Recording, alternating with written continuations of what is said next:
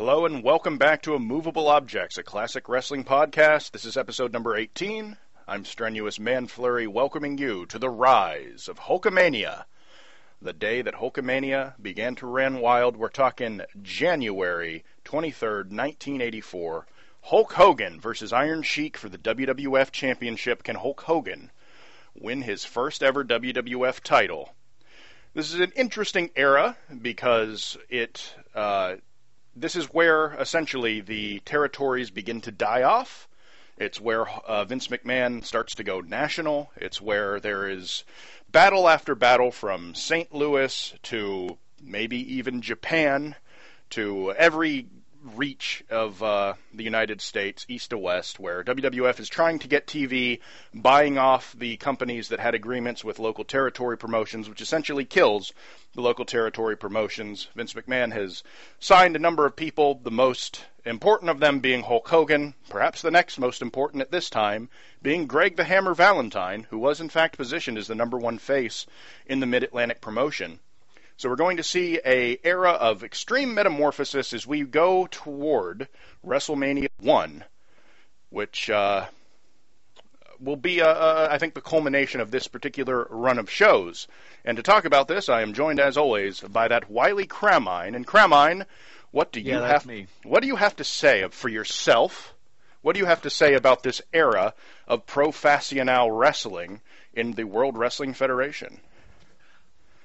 I haven't watched much of this, mid-'80s stuff. As I say, I was born in October of 1984. So this is still slightly before my time. So, I've seen the first WrestleMania. I've seen, footage, clips of this and that. Have you ever watched Hulk Hogan's Rockin' Wrestling? No, I haven't. The cartoon show they did? Yeah. That's an interesting show. Maybe we could review some of that. I forget when that came out. That might have been a little after this era we're watching. But yeah, basically what we're looking at is the sort of double mania, right? Hulka and Wrestle. That's right. That's kind of the bookend here, right? And it's the two really do go hand in hand. So it's an interesting time. It's an important time. It's certainly a springboard sort of a time. Because wrestling, as we know it, would not exist if this stuff didn't happen. Mm-hmm. So we're going to talk about it. And Hulk Hogan's Rockin' Wrestling actually started in September of 1985, so just slightly, a few months past. Little after, yeah. Which makes sense. But this... So we're going to cover, and we'll probably talk at the end of this show about what comes next, but we're basically going to be covering the run from this January 1984 Madison Square Garden show through the first WrestleMania in March of 85. So we're going to be looking at about a year and change, 14 months, basically, worth of Hulkamania. And we're going to see what it looks like. If it all looks like this, I don't know.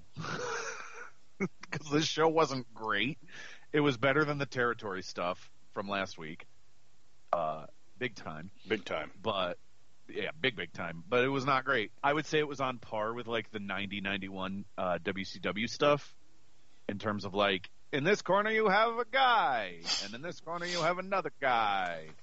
Ding, ding, ding. And then they have a match, and I don't care about any of it. You know what I mean? But we'll get into it. There's people to talk about. There are people to talk about. And very brief news from the Wrestling Observer. So just to give people kind of a feel for, if you're not particularly familiar with what happened to get here, Vincent Kennedy McMahon, I call him Vince McMahon Jr. It drives him nuts, Cramine. It's true. But he had taken over the WWF promotion from his father in 1983. So what he did pretty quickly was he moved to get several different names, including Hulk Hogan, on his roster, and he moved to take the belt off of Bob Backlund onto a heel. In this case, it's Iron Sheik, because they were very obviously hurtling toward going national with the crown jewel of pro wrestling, not to be confused with the crown jewel pay-per-views that they've been doing of Blood late. Money. Not Blood Money show. Yeah, so the actual crown jewel at this point was Hulk Hogan. And basically it was just, we're going national. He's so clearly the guy. And as a benefit, a additional positive to them, signing Hulk Hogan hurts the AWA pretty much in a way that cannot be recovered from. And the AWA was one of the big promotions going on. That was Verne Gagne's outfit. The same reason he signed Greg Valentine, because he was essentially positioned as the number one babyface in the Mid-Atlantic territory at this point. He had just turned, and then he was, as all people were told, no show your bookings, and report to work for WWF pretty soon. So that's what he always did. So there are battles happening everywhere, including in St. Louis, the remnants of the St. Louis promotion that was run by by Phil Muchnick, for years and years, which is now essentially controlled by Verne Gagne. No, Sam Muchnick. Wasn't Phil Muchnick the journalist guy? Did I say Phil? You did. God help me. Yes, Sam Muchnick. Yes, it was Sam Muchnick, not the colonist that caused much grief to Vince McMahon. Hallowed be his name. Yeah. So there's a showdown going on there. It's Verne Gagne and basically Harley Race, who runs the Kansas City promotion and essentially got his hands on St. Louis. And Vince McMahon, of course, as Dave notes in The Observer, this is not a battle that is going to be won by booking a better wrestling show and drawing fans. It is a battle that is won entirely through what he'll be charitable and call something to the effect of like dirty tricks. So the court system, the court system, signing people, telling them to no show, trying to bully arenas to not allow other people to have shows there, and if you book them, you can't have me. That sort of stuff that he's done his entire career, what usually worked. So we're essentially at the point here where this Madison Square Garden show, early January, sets the stage for everything that's to come. He has already signed a bunch of people. Every single name under the sun is being rumored to come in. I'm trying to think of a sort of Shakespearean analogy here. It's not quite King Lear, although current Vince is a lot like King Lear now that I think about it. Where his three daughters are fucking Triple H, Bruce Pritchard, and Kevin Dunn. Oof. Regardless. But this is...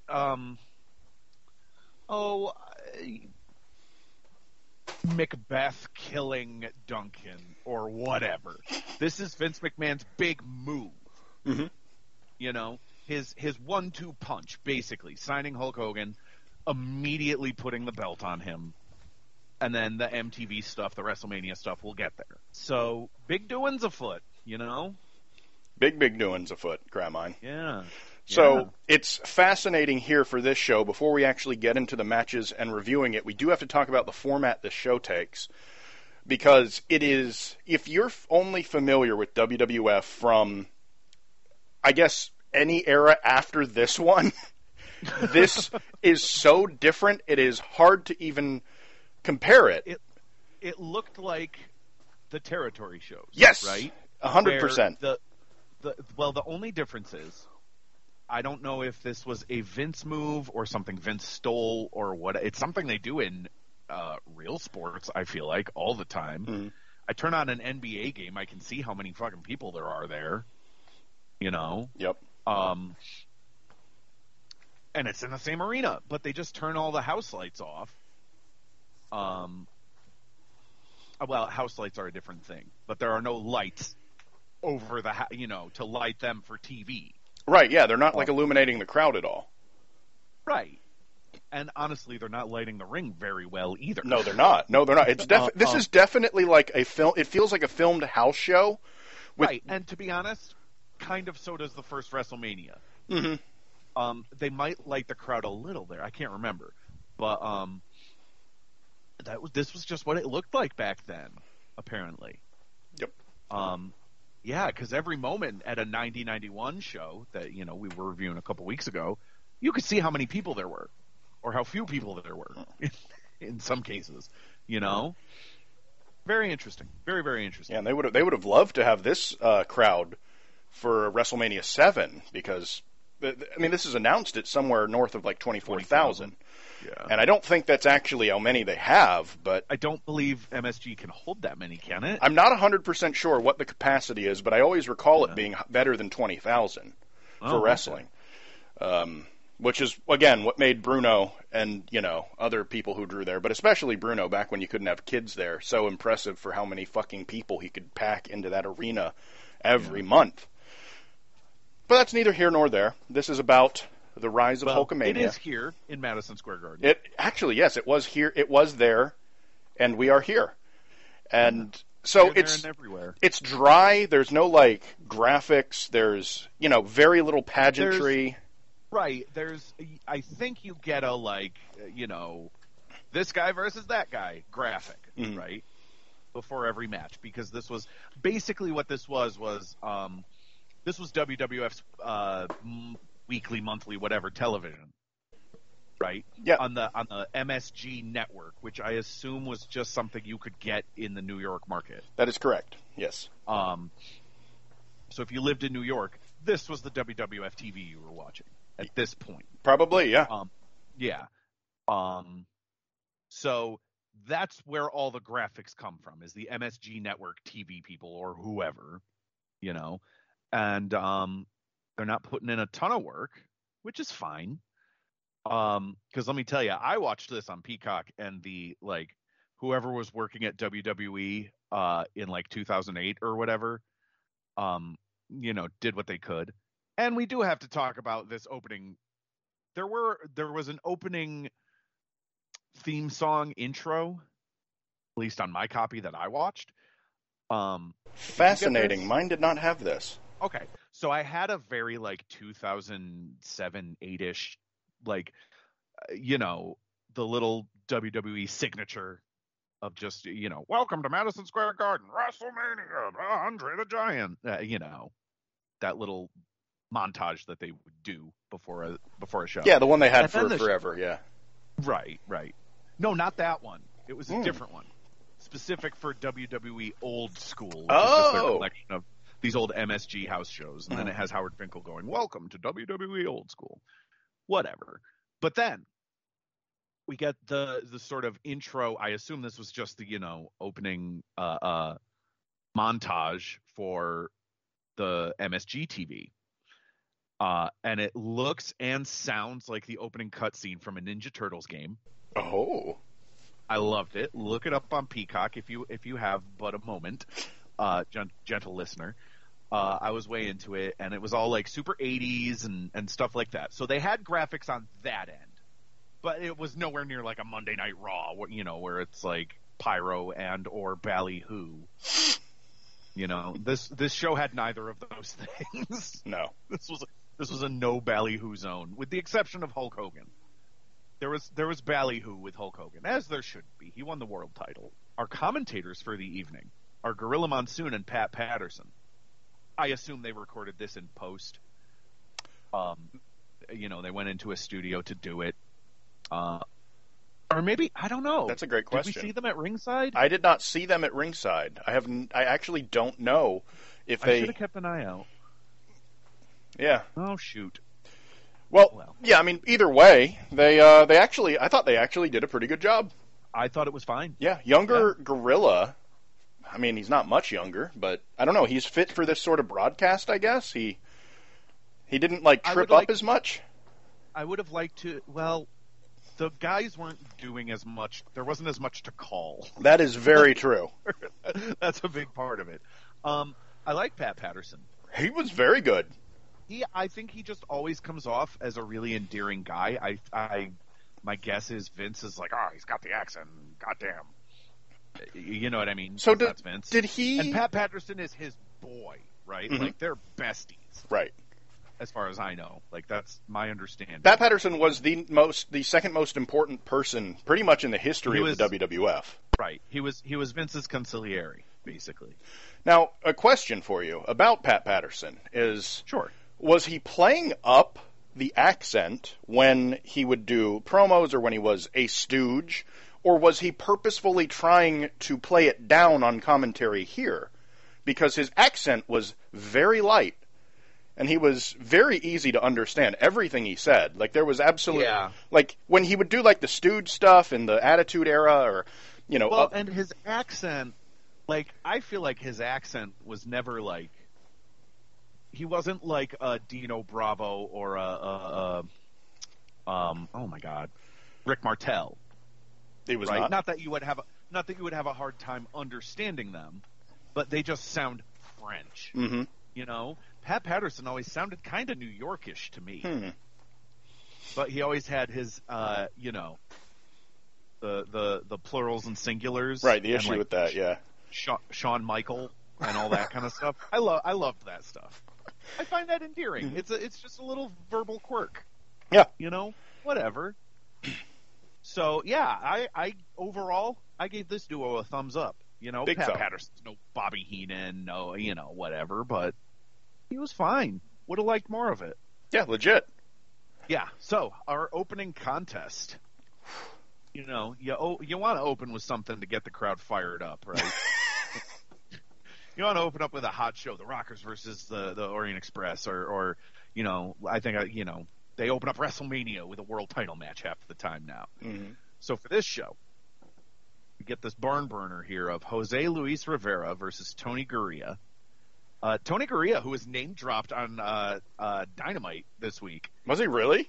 Yeah, there was a backstage brawl or a brawl in the ring or something, and JR said, "Where's Tony Gurria when you need him?" Because Tony Gurria was one of the backstage agents during like the Attitude Era, who would always like break up the Austin and Mike Tyson or whatever. He was always there to like break up the fights in the ring, and I thought that was a great line from JR here in 2021. Regardless, we get Howard Finkel opening the show with like real sports shit. These matches are sanctioned by the New York State Athletic Commission, and the judges are this guy and Dr. So-and-so at ringside. And for some reason, we got to talk about the bell. Oh my God. This bell stuff. No more. That was a thing. I hate to break it to you, dude, but I remember it being like that at the first WrestleMania. Don't know if it's an MSG thing, if it's a WWF thing. I hate it, but whatever. So the referee for this opening contest appears to be Hans Moleman. Wait. Explain to the gentle listener what the fuck the deal is with the bell. Oh, the bell. So Manfleur, you want to do me a favor? We'll do a little shtick here. Okay. I'm a shtick boy. All right. Cool. So you try to be Howard Finkel just announcing the match, and I will just go ding every time they would ring the bell at ringside. Gotcha. Okay. Well, I can't do a particularly good Finkel, and there's nothing more cringe than doing a bad impression of Finkel. So I'm just going to be me. Introducing. Yeah. So, blah, blah, blah, we did. The Athletic Commission, the person ringing the bell is ding. Chodanis. Ding, ding, ding, ding. Ding, ding, ding. Introducing in the left corner from ding, ding. Parts Unknown, Ding, ding, ding, ding, Tony Gurria. Tony Gurria. Ding, ding. I'm maybe embellishing. Like you're embellishing maybe 3 dings, and that's it. He just like when he mentions the bell ringer, the bell ringer rings it, and I thought funny, and then he just kept ringing it. Bell ringer had to get his shit in. It's really funny. Less is more. So Tony Gurria. Oh yeah. First off, the referee for this match is Hans Moleman. He's like 4'0". He's bald. He's got maybe a little mustache, which Hans Moleman does not have. But he was petite compared to these wrestlers. He was a small dude. He was small. Tony Gurria looks like a wrestler in his 40s. Like an 80s wrestler in his 40s, you know what I mean? Because now it's like, oh, yeah, a wrestler in their 40s? You mean like Bryan Danielson or Kenny Omega or John Cena or whatever? And, like, he's not... Like, he's sort of flabby, but the flab is toned. Like, he's in shape, but he's 40. He probably looked better when he was 35. Yeah. This match is all headlock takeovers and Irish whips and day one tough enough fucking, training stuff. Rivera gets Gurria on the mat in a headlock, and headlocks. Okay, so when they say, Randy Orton is a guy, if you were trying to build like a blue chip WWF superstar from the ground up, it would end up being Randy Orton. Mm-hmm. I understand now because of all the fucking headlocks on this fucking show. Because this is the genesis, right? This is the ground floor for the WWE empire as we know it, right? I mean, I suppose you're right, yes. Perhaps this very show, right? Mm-hmm. You could argue that. I'm not necessarily making that argument, but I don't think I'm out of line. No, this is absolutely like the bedrock. It marks, from here we go forward, right? Everything that led to this point was to get to this point. Right. So, yeah, 100%. This is the start of modern, no more territory. Wrestling. Yeah, global wrestling. Yeah. Look, get your Global Force Gold, folks. So, clearly, Vince is a headlock guy. Mm. That's it. The headlocks all over this show, the Randy Orton thing. Yep. I don't know. He put Tony Gurria out there to let everyone know. More of this coming. And so Rivera gets Gurria on the mat with a headlock, and it looks like they're just, like, hugging. Yeah. Like, there's no selling. There's no, I'm trying to get out of this. There's just no, like, oh, how was work? Oh, I don't want to talk about it. Okay. What do you want to watch on TV tonight? Like, it was cute. Yep. Maybe we need more of that in wrestling. I don't know. But Tony Gurria is, like, moving in slow motion. I felt like he was awful. only 38. He was only 38. Holy shit. Yeah. Yeah, this match went 6.5 minutes, 6 minutes, 45 seconds roughly, and nothing happened, and they both were moving. Like, how sometimes stop motion animation can look a little weird, doesn't quite match the live action actors, Yes. It was kind of like watching that. Okay, yeah. Just because they were moving at a speed most people do not move at. It was just so goddamn slow. Yeah. First off, stop motion animation rules. It does. And I wish there was more of it out there. But you're right, it does look kind of funky and not quite right. But this felt like, okay, so if you've ever had to do stage combat, mm-hmm. And I presume in film it works the same way.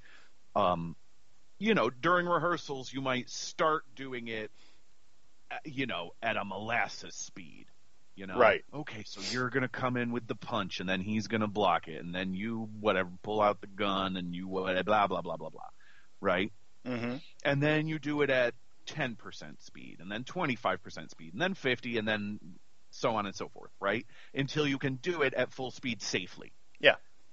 That's how I haven't had to do much in the way of stage combat, but that's always how I learned how to do it.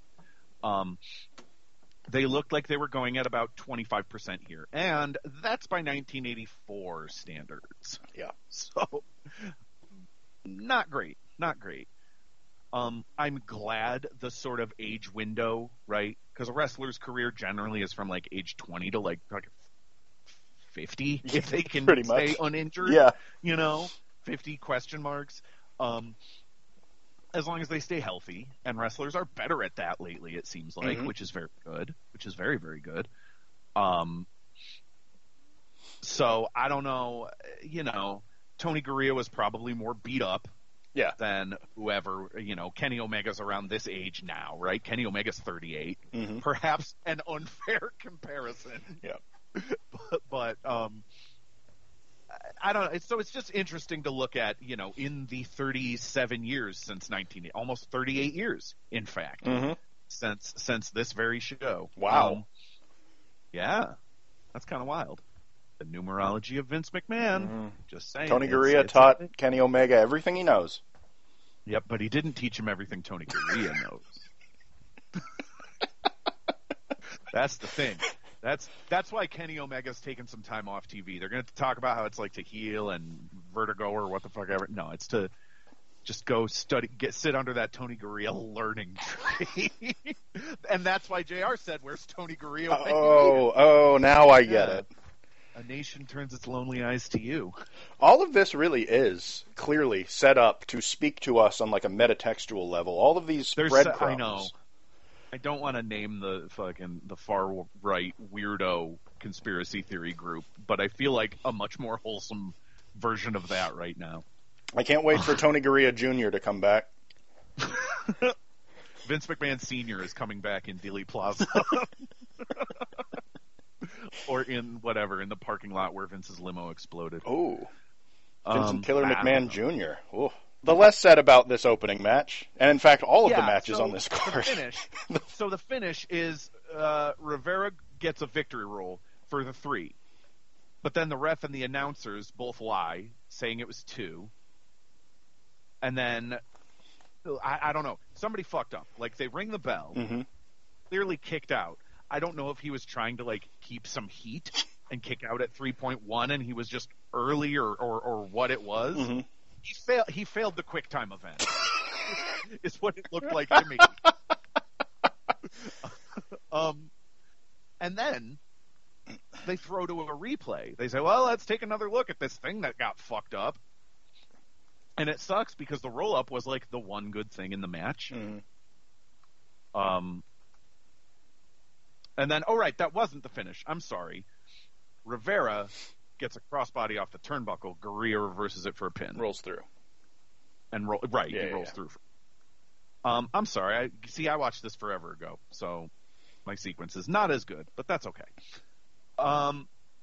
This was boring. Yeah. I gave it a 1 3/4. Just probably kind. That's probably very more. kind. I would say a 1 1/4. I will amend my notes. Because, I'm going to give Tony Gurria the benefit of the doubt. I'm guessing he was beat up here. I'm sure. The out of shape of it, I'm not so worried about. He looked like he was in okay shape. Yep. I don't know if he smoked or whatever. That's, I don't know. But, not good.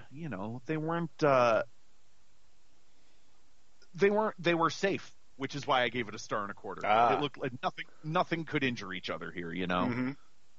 So, yeah. I'm assuming Dave did not rate this show. There are no ratings. No. Yeah. Sorry to say, folks. So you can put these down on your Pro Fight DBs and cage match whatnots, and just put them in. Yeah. I dare you. If by any chance you are listening to this show and you have access to these sort of things, you could edit the Wikipedia page for this show or create one that says, Strenuous Man Flurry and Cremine of the Illustrious Podcast, et cetera, rated this match a 1 1/4. You could do that. You could. And I encourage you to do that. Next match, we get the Invaders versus Mr. Fuji and Tiger Chung Lee. Wow. Mr. Fuji is introduced as the Samurai Warrior, and that was a problem, but it was the least of my problems with this match. Where it was at least lower. There were much bigger problems. First off, so this was the Invaders. Is one of these guys the guy who killed Brody? I cannot verify that, but it would appear to be. That it looks like Invader 1 might have been Jose Gonzalez here. That sucks. Yeah. And that. So when was that? Was that 88? Oh, man. It was definitely before 90. I think it was 88. It was after this. Yeah, I Most know certainly. It was after yes. this. I'm pretty sure it was 88 or 89. It was definitely after 87. I know it was after Mania 3. So I think it was 88. Yeah. I found this interesting. Mm. We've had 6 wrestlers on the show so far, right? Mm-hmm. And so far the only American among them is Mr. Fuji. Oh. Yeah. I mean, okay, the Invaders are from Puerto Rico, so they are American citizens. Right. But I feel like if someone says, I am Puerto Rican, and you say, no, you're American, they probably wouldn't like that. No. So, but Mr. Fuji's from, like, Hawaii. Yep. And granted, I don't know. I don't want to get into the whole history of America and the Pacific Islands and blah, blah, blah. Can of Worms. Yeah. Wormball. Mr. Fuji. Maybe, he was wormballish on this show. Oof. I don't know. I hated this match so fucking much. I am so mad I hated it. I just want to get that out there. This might be my least. This is the worst match we've watched since the Renegade Warriors versus the Freebirds, and it was bad for the exact same reasons. Yeah, exactly that. It's astonishing. It's uncanny. It's incredible. You pick whatever superhero adjective you want to use. It's incredible how much this sucked. Misery. Yeah, by Stephen King. So the Invaders, like, one of the Invaders will do an armbar, and then he'll tag in the other guy, and then the new guy will do an armbar, and then they'll tag, and then back and forth, and then back and forth. They do it 100 times, and it fucking sucks. This is like if I was writing an essay about the Boston Tea Party, and if I just had a whole paragraph that was like, nowadays people drink tea in all sorts of ways, as for business meetings and blah blah blah, and, like, you know what I mean? This is just padding the essay. Yes. This was they knew they had to do a time limit. And let me just say, this is a crime. 20 minutes with these four. 20 minutes. I don't mind a time limit draw. If this had gone 10 minutes, I probably would have been like, that was okay. Yeah. You know what I mean? Yeah. If you're going to do a time limit draw, if you're going to do a 20-minute time limit draw, it needs to be good. It better be real fucking good. If you are going to make me watch 20 minutes of wrestling, I need to be watching at least like a 3-star match. Yeah. This was, you know what I mean? by far the longest match on the entire card. And this card had people like Tito Santana on it, Paul Orndorff, who else? Bill Eadie. You know, like, they had good people on this fucking card. But Jesus Christ, these ones are the ones that got to go 20. You can do double DQs in other matches, count out, whatever, but not in this one. Yep. Crime. And so let's talk this match, because it sucked. So nobody looks shitty, really, in the match. Like, nobody looks clunky or untrained or anything like that. Mm-hmm. But they're not doing much. So it's kind of a pick your poison thing, right? And honestly, you could have just not made me eat poison and had the match go 10 minutes instead, but whatever.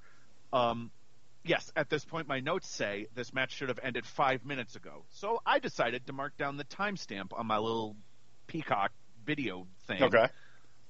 We're at 25 minutes. Keep that in mind, okay? We're going to have to crunch some numbers in a little bit. All right. We get a bear hug, which is cool. So now it officially qualifies for its boring match license and certificate. And so they're doing the bear hug, but it looks like Tiger Chung-Lee is like hugging one of the invaders, right? Mm-hmm. And it looks like Tiger Chung-Lee is like a dad and the invader is his sleepy child. And it's that, like, this kid is going to be too big for me to carry extremely soon. kind of a vibe. and I'm like, oh, that's so sweet. You know, the dad brain. Mm-hmm. Sometimes when I watch these shows, it comes up. So Mr. Fuji is doing some sort of nerve hold, and it's an ingenious nerve hold because it's apparently so debilitating that the victim's arms and legs can both be completely free and they cannot move. Mm-hmm. They are unable to defend themselves. I hated it. My notes read, this match is unacceptably long. Timestamp 31:30, so 6.5 minutes. Yep. Have passed. Oh, God. And there's lots of this was a big thumbs down. I know we praised the announce team, but this got a big thumbs down for me. There was lots of, like, low-key racism. Oh, yeah. Mr. Fuji's looking disoriented in there. And, you know, back in Japan, Mr. Fuji owns a bunch of rice fields, and, you could put some soy sauce on that one. Thumbs down. Thumbs down. The finish is we have all four guys in the ring, and the invaders throw Fuji and Lee into each other, and they kind of they do like a rowboat spot, which is like I don't know how to describe it. Like, you got all your feet together, like you're 4 kids in kindergarten, like rolling a ball back and forth, right? But like the attackers are like pulling on your legs, so it's like they're stretching out your groinal muscles, that kind of thing. But then as they're doing that, the bell rings and we get a time limit draw. My timestamp is 34:40, which means this match overstayed its welcome by 13 minutes. Jesus Christ.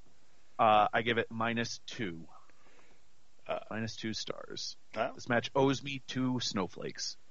I appreciate how generous you were with that match. Like I said, it's one of those, they're not doing anything, so they don't look shitty, but they're not doing anything, so the match fucking sucks. Yep.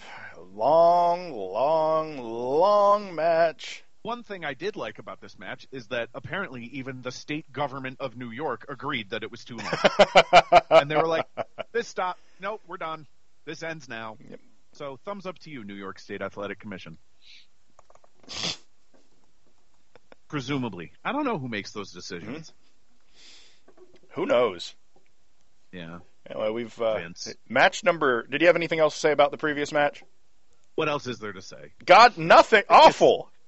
It was awful. Awful. Just truly awful. Apparently, the Mr. Fuji and Tiger Chung Lee. Apparently, they're the original Orient Express. I didn't know there was a first go round for that stable, but of course there is, or that tag team. Well, right, and I'm frankly astonished that, like, when he brought in Kai and Tai, right, in like 97, 98, that he didn't try to do that gimmick with them. Right. Not that what he did with them was good. Yeah, but that he called them Kai and Tai, which was their name in Japan, and they were already using Pro, that, right? Rather than just calling them the new Orient Express, because everyone was being the new whatever around that time period. Right. You had the new Blackjacks, the new Midnight Express, all that. So match the new Rockers. Who are the new Rockers? Marty Jannetty and Leif Cassidy. Al Snow? Al Snow. Ah, wow. Yeah. So our next match we get Chief Jay Strongbow versus the Masked Superstar. Gorilla refers to this as a main event in any arena, and like, no, the fuck it's not. I mean, both of these guys are kind of like, Strongbow was a big star for a while, and Masked Superstar was kind of like pushed, right? Masked Superstar was in the Territory era a huge deal. Okay. Do you know who that is? That's Bill Eadie. Bill Eadie. Yeah, he was a very, very big deal. I mean, like, he was a main eventer anywhere he went. Well, that's cool because he was big. He was really like muscular. I mean, obviously he was younger here. My God, it was years later he was in Demolition, where he was still muscular. He just, was much more. He was broader and more cut here, lower fat, I guess. Had the mask, looked really good, and Chief Jay Strongbow is basically like Kabuki without face paint, kinda like similar. Just looks like he's a mechanic.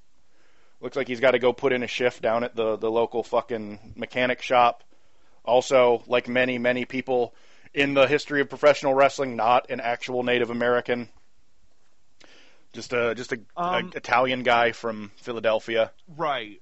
Wahoo, right, was actually indigenous. Wahoo was. Yes, indeed. Wahoo was like the only one who was, I think, right? There were others, but their names elude me right now, but the most of... Like, Tatanka wasn't. Tatanka was. Right? I don't think so. I'm almost certain Tatanka is the only other one. Man, you know what? But I thought Youngblood was too, and it turns out no, they are. Aren't no, they're Hispanic.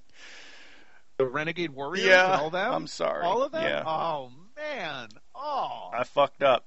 All right, Tatanka's name is Chris Chavis. Right, and I don't. All of his ring names are Native American themed. That doesn't mean. That does not necessarily.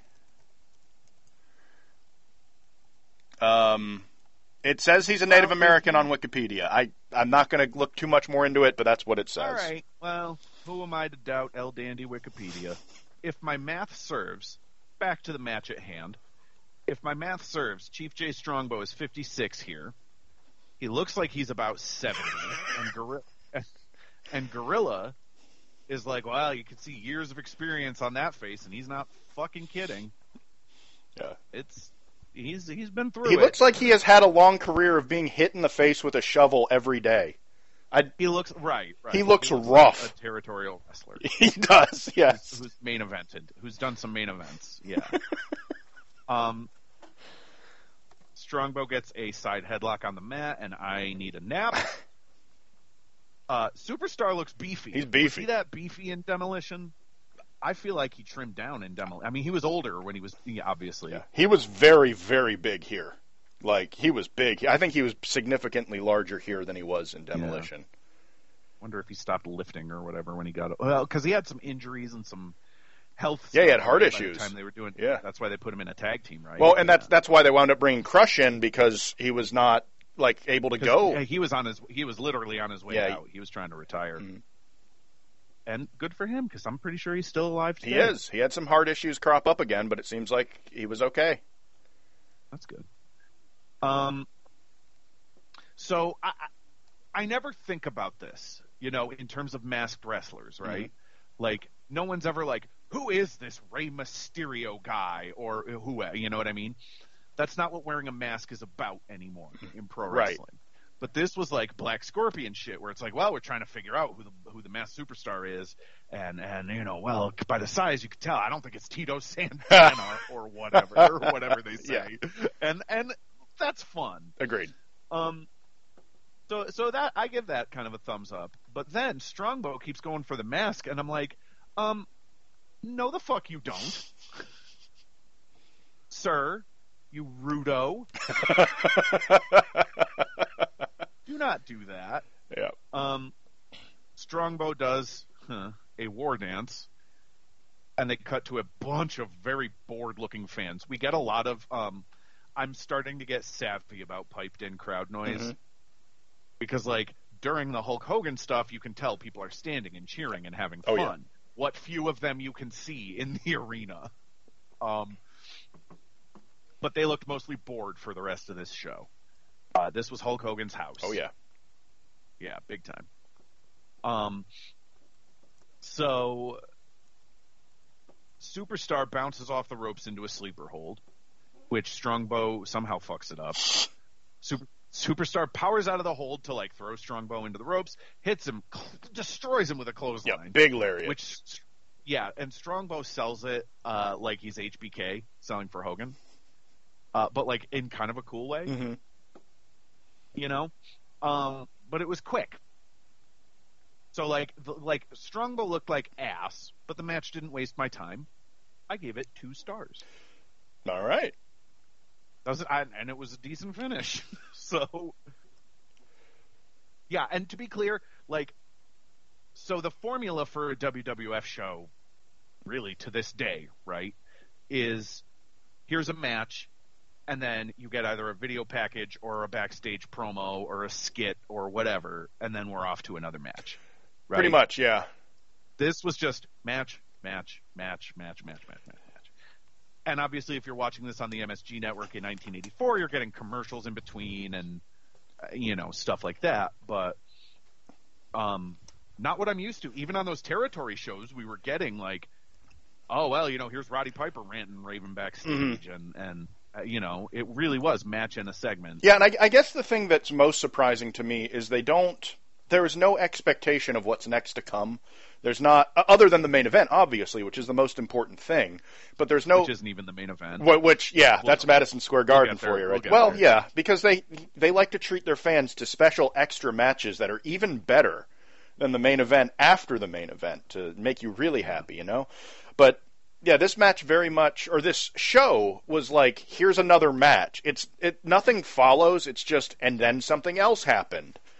Here's another match. Here's one match, one last match now stands between you and Hulk Hogan, who is the person you really came to see. There's no we're going to have an Intercontinental Championship match, and this feud, and here's a video, breaking down what these two men have, they hate each other. Nothing like that. It's just like, here's these guys, and they come out, and the crowd doesn't react, and then they have a bad match, and then here comes 2 more guys. But you also have to think this is the equivalent of a pay-per-view card today. 10 whole matches in 90 minutes, yeah. Well, that, but also, these were name guys against name. I mean, there were jobber matches and stuff like that, sure. But like Ivan Putski and Sergeant Slaughter are both stars of a certain level. Hogan and the Iron Sheik are both stars of a certain level, etc. You know, so I mean, their MSG shows were like their biggest shows, right? They would run into a loop of whatever, Pittsburgh, Philadelphia, Boston, Hartford, whatever, right? And then at the end of the month or at a certain point in the month, they would go do their MSG show. Right. Right? Their big MSG show. I'm guessing they had other spots at MSG throughout the month. I have no fucking I believe they only ran MSG once a month. I believe, sometimes special shows, sure, but I believe they ran MSG once a month at this point. Okay. I believe. So, yes, our next match is Ivan Putski versus the inescapable Sergeant Slaughter. He has been on everything. He was the WWF champion. He was in the he was Bob Slaughter. Roddy Piper called him Bob Slaughter on the territory. What was that? Mid-South? I can't remember. Mid-Atlantic, right? Which all three of them just mushed together for me. Yeah. Other than the Von Erich's world class. Like other than that, they all just mushed together for me. Yeah. They're all mushy moky. God bless you, Tom Shaft. Maybe we need to come up with a Tom Shaft award for like most mushy moky promo or something. I don't know. We'll figure it out. So this match, okay. So the ref is going through like all the pre-match stuff with Slaw, checking his boots for weapons and stuff like that. And I thought we got a very nice close-up of his glasses of like the ref, the ref looks like a little peanut boy, staring up at Sergeant Slaughter's face because of the distortion of the thing. Just really cool camera work. I like shit like that. Find an opportunity for art in this. Be fucking Stanley Kubrick for a second. It's a visual medium. Yeah, hell yeah. Slaughter, so Ivan Putski, if you don't know, who could I compare him to? A Gary Stridham, perhaps, an ultimate, not Warrior. He wasn't Warrior, but he's a body guy. Not super duper cut in the way that Warrior. Not shredded like an Ultimate Warrior, but freakishly bulky. Yeah. Who do you compare? I mean, he's a bodybuilder. Yeah, like an old school bodybuilder before everyone became science projects, I guess. Before everyone was just a fucking chemist. Yep. So yeah, big body guy. Oh, I flex and look at my big Ivan Putski Polish power muscles. Mm-hmm. Cool, that's his thing. So Slaughter does a flex to make fun of Putski, but then in flexing he hurts himself. And I thought that was pretty great.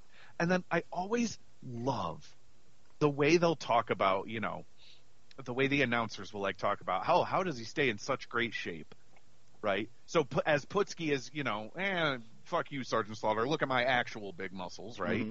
The announcers are talking about, well, he eats raw eggs and raw onion and raw garlic to maintain his physique. And I'm like, if that's all you ate, I don't know.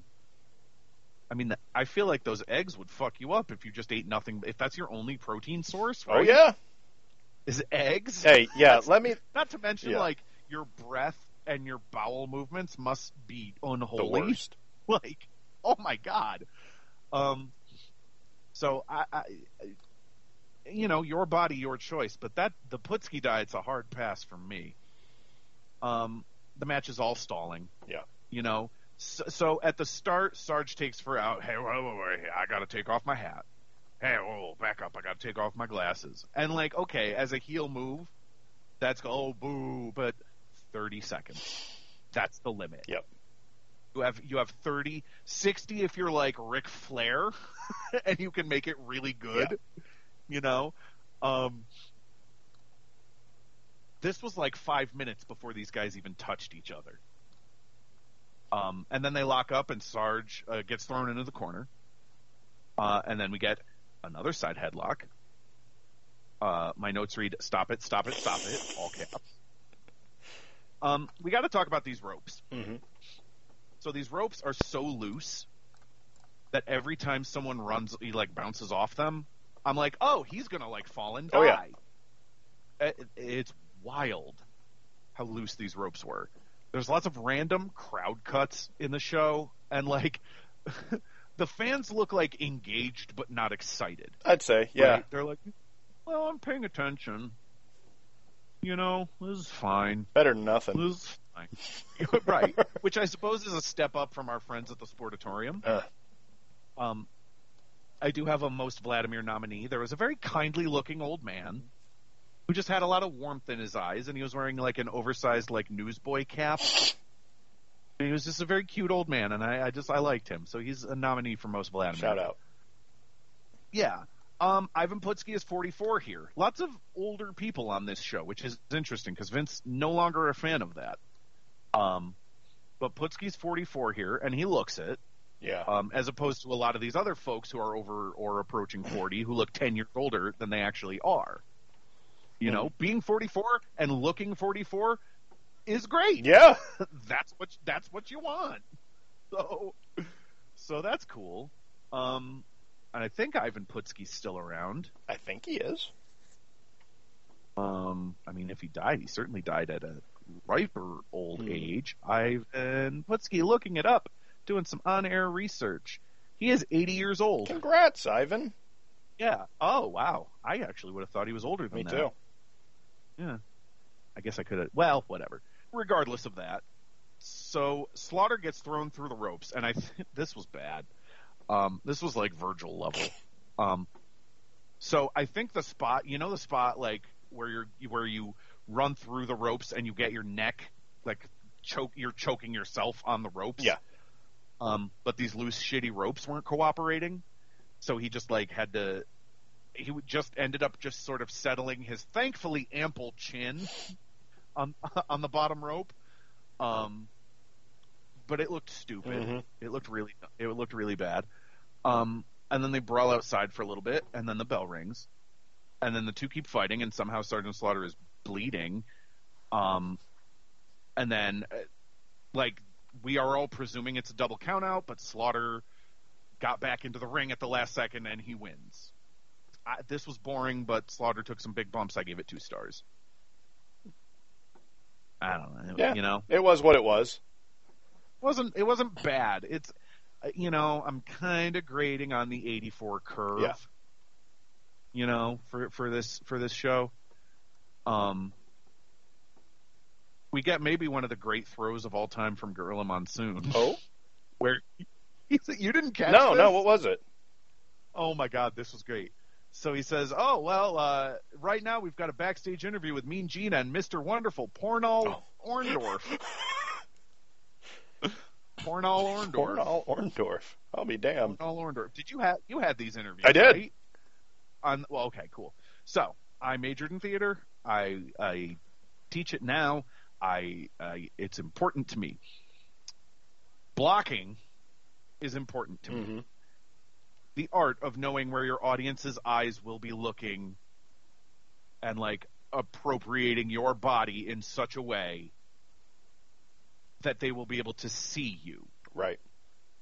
And everyone else who is on stage with you. That is an important thing to learn when you are learning acting. Mr. Wonderful Pornall Orndorff has not yet acquired that skill set.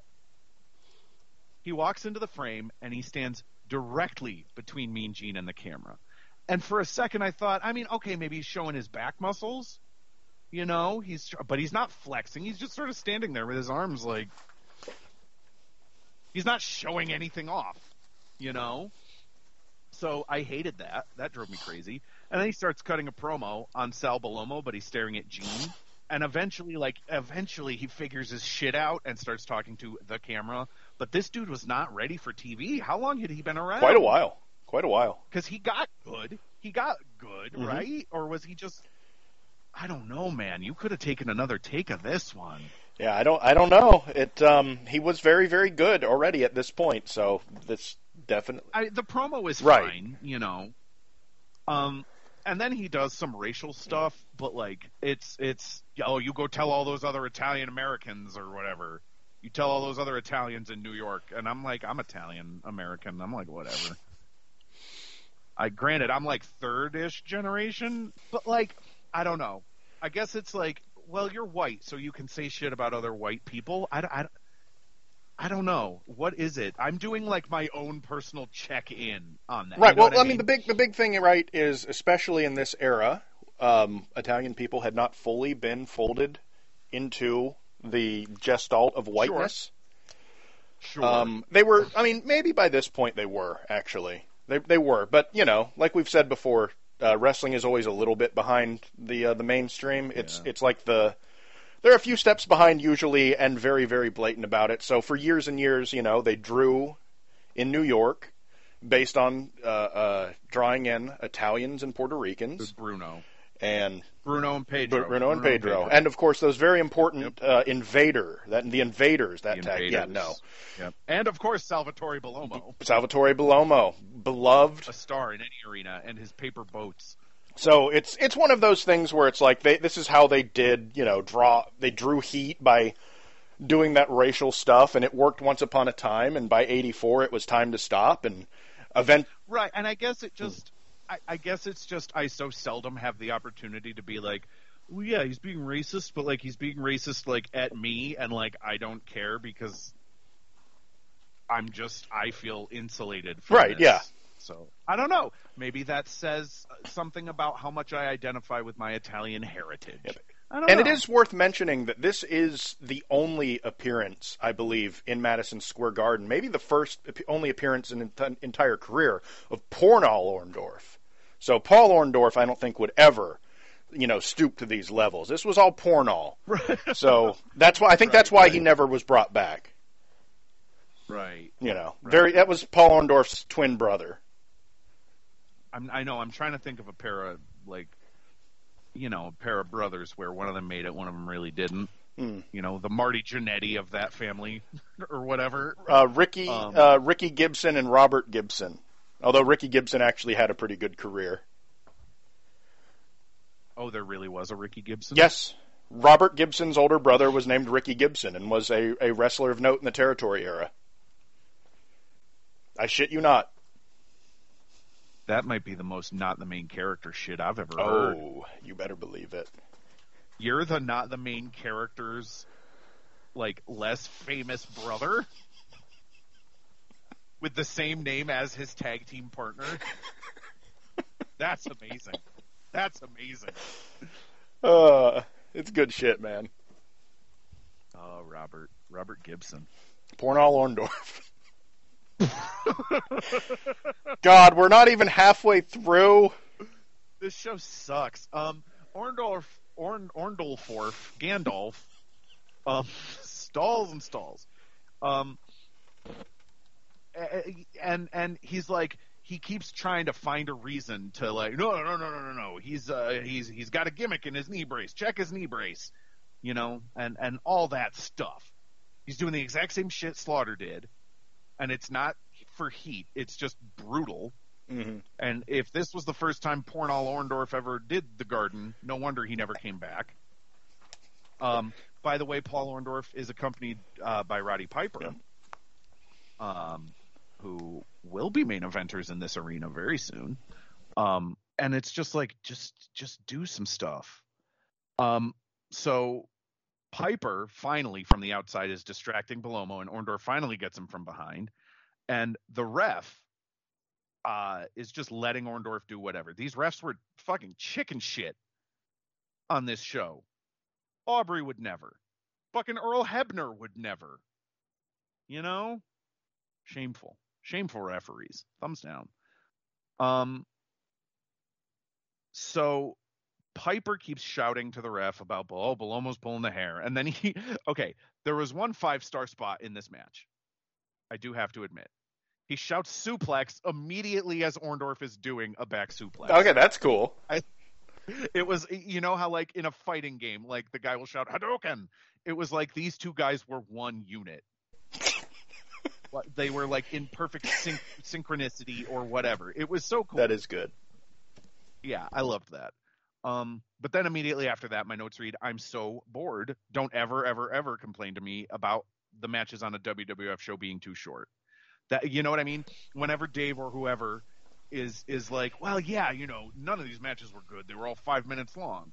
And it's like, have you ever seen a 20-minute WWF match? Yeah, I mean, the ideal, solution would be, like, have good wrestlers, have good matches, but we don't get that, so just keep them short. Right. Keep them short. Right. Yeah, this did not need to go 14 minutes. I do not know who Sal Bellomo was. I've never... So I can fill you in on that a little bit. He was just like a job guy. I'm pretty sure. He was like I don't know, like maybe a step above a Horowitz or a Brooklyn Brawler kind of guy. He would be winning against those guys on your Saturday morning TV Gotcha. shows. He was your like lowest level Italian guy, because at this point you had to have a couple Italian right. guys on the roster. It's along those lines. But I'm pretty sure he was just sort of a job guy. And I mean, come on, Paul Orndorff main events WrestleMania. So, like, who's winning this match? Right? Why did it go 14? Why did it go 14 minutes? That I do not know. And by the way, the only other thing I know about Sal Bellomo is on an episode of Tuesday Night Titans, he showed Vince McMahon how, I make little boats out of, like, newspaper or old books or something. Oh, how wonderful. Yeah. Interesting. He seemed like a nice dude, I think. He came off like an interesting, kind of soft-spoken, nice dude. And then they finally, so his movement, I know I just said he's a nice dude, but I'm sorry, his movement is all arms and legs. Like, he's always either selling or flailing. I don't know what it is. I don't know what it is. His arms and legs are all over the place. And then they finally get into just, let me run the ropes, let me drop down, let me do this, let me do that. And then Orndorff hits a pile driver and wins. So they had like 2 minutes worth of good match. And it stretched out into, as you said, and according to Fink, 14 minutes and 11 seconds. I gave it 1/2 a star. 1/2 of a star. This match was, I hated it. If this was 3 minutes, you would have had like a 3.5 star match. If this was 5 minutes, you could have had a 2.5 star match. Like, really, there were so many paths to not fucking this up. They had a 90-minute time block, or maybe 2 hours. I don't know. The initial airing was probably 2 hours, right? Yes. And I guess between, Bruno and Bob Backlund and so on and so forth, and the way wrestling was back then, they were still used to their big shows having 1 hour world title matches, and stuff like that. So maybe this Hogan shit, I don't know, because Superstar Billy Graham probably wasn't doing Broadways, right? I don't think he did. I mean, he might have, but they were probably all like DQs and blood stoppages and stuff when he was champ. But a Broadway is a 60-minute. Right. Yeah, I doubt. Oh, yeah. I see. Yeah, I'm saying I doubt they would have done, but maybe. I mean, I don't know. Right. If they were, they probably looked a lot like this match. Yep. Do nothing. So pass. Yeah, but for an. So then Gorilla throws to a Mean Gene interview, with Ayatollah Fred Blassie. Did not love this. So Blassie cuts a promo saying, listen, we were prepared for Bob Backlund. We were supposed to be having our rematch with Bob Backlund. Instead, they throw this pencil neck geek Hulk Hogan at us. Can you imagine calling Hulk Hogan a pencil neck geek like literally any other time in history? You know what I mean? Because it's like, I can call him a pencil neck geek because, like, well, he's about to win, so it's not like, the heel manager talks shit and then he eats shit. Right. So that's fine. And then, like, a month later, he's the biggest celebrity on earth, So, regardless, I thought that was interesting. And the whole thing is, Hogan's so big, right? Which he is. I mean, he's like 6'5" legit or whatever. He's a big dude. And, it doesn't matter because the Iron Sheik has been training against all these big, tall guys, and he's been killing them all with the camel clutch. Okay, cool. That's fine. And then the Iron Sheik does a promo. Like, they do the whole shtick where he's speaking Farsi. I know we biffed this on the Adnan stuff, but Sheik is actually Iranian, and I believe the native language in Iran is Farsi. Is that correct? I believe you are right. Cool. Feel free to check me. Don't worry, I already checked whether or not What's-His-Face was still alive. It is, yes, Persian language is otherwise known as Farsi. And that is spoken in Iran. Cool. We did it. So he's cutting a promo. Nice. So he cuts a promo. Eventually, right, Mean Gene is like, we know you speak English. And Iron Sheik is like, fine, fuck you. So he does a promo. I'm an Olympic champ. First of all, I love the way he says champ one when he means champion. He talks about I'm an Olympic champion, an AAU champion, and now I'm the world heavyweight champion. And I'm kind of like, hell yeah. List that resume, Iron Sheik, because he is kind of legit. He's one of the more legit WWF champions in terms of like actual, wrestling skill. Yes. Right? Oh, they've ever had. It's like him, it's Brock, it's Bobby Lashley. It's those guys. Actually, yeah, because the early champion, the first WWF champion was Buddy Rogers. And then Bruno. He was just a wrestler. Right. And Bruno Bruno was a real athlete. And he had he had amateur experience, but like he wasn't like a, like a great amateur wrestler or anything. He wasn't an Olympic level. He wasn't Brock. He was definitely not Brock. Can you imagine Brock Lesnar at the Olympics? That would have been cool. Even now at like 45 or whatever he is. Who do you think could lift more, him or Bruno? I don't know. It depends on who's eating more garlic, I guess. And onions. And raw onions and raw eggs. I'm just pleased that no one did the camel walk today. The raw egg. Yeah. Rocky had Rocky come out? Rocky was 1975. Oh yeah. That's the Hogan had already done Rocky 3. Oh my God, you're right. Jesus Christ, where's my head? Right. Wait, when was Rocky? He was definitely in it prior to this because he was still in the AWA. I know that for a fact. For sure. Rocky 3, 1982. Yep. So, just for people out, you ever see Rocky 3? I did. It's the Hogan fight is fucking amazing. It's so Thunder great. Lips. Other than that, it's not. It's okay. But yeah, the Rocky versus Thunder Lips is really. And that's where he met Mr. T. Good Lord, that's yeah. So, should we watch and review Rocky? We definitely should. I don't really want to. Just for people out there, don't drink raw eggs. Just FYI. Yes, don't ever. It's not good for you, and it does not actually. It's not a good protein vector. It doesn't make them more bioavailable. Just don't do it. Cook them or drink whey or any protein source. Or nuts or beans or if you're trying to, keep meat out of it, because fish and poultry is pretty good for you too. But, if you're trying to keep veggie, I get Smash that. Mouth, cook the eggs before you eat them. Thank you. Yes, correct. Paul Newman. So, what were we talking about? What's the point of this podcast? We like to talk about proper protein sources and yeah, clearly, Gary Stridham. Onions, yeah. Is there protein in an onion? Like a little bit of fiber. There's fiber. Yeah, I do like a good. Yeah, onion, do you like to on a burger or in a? Salad. You don't eat it like an apple? Maybe on like a dare. Like if you paid me real How much? Good. $100. Don't got the scratch. But wait, do I have to wait? I'm sorry. Do I have to eat the whole? Oh yeah. Oh fuck that! No, got to eat the apple core, or the onion core. No, I'm not doing that. Shame on you. That's fine. I can live with that. If it means I don't have to eat a whole onion, bite by bite. You're a bad person.